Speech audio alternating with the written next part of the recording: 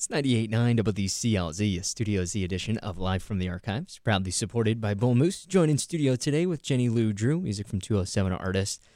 Dates coming for 2019, jennyloudrew.com. Get updates there. Thank you so much for doing this with us. This sounds fantastic. I have to ask before you play the next song, when did you first develop that voice? When do you think it first hit? I don't know. When I first started singing, I did a lot of whispering. My father had to sleep during the daytime. He was a mill worker, so we had to be very quiet.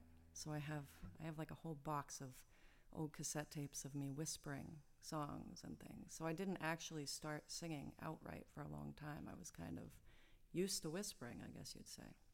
That's a whole new genre we could have got you in on. Whispering. Actually, there is a genre of whispering for people who can't sleep, like insomniacs, if you look on YouTube.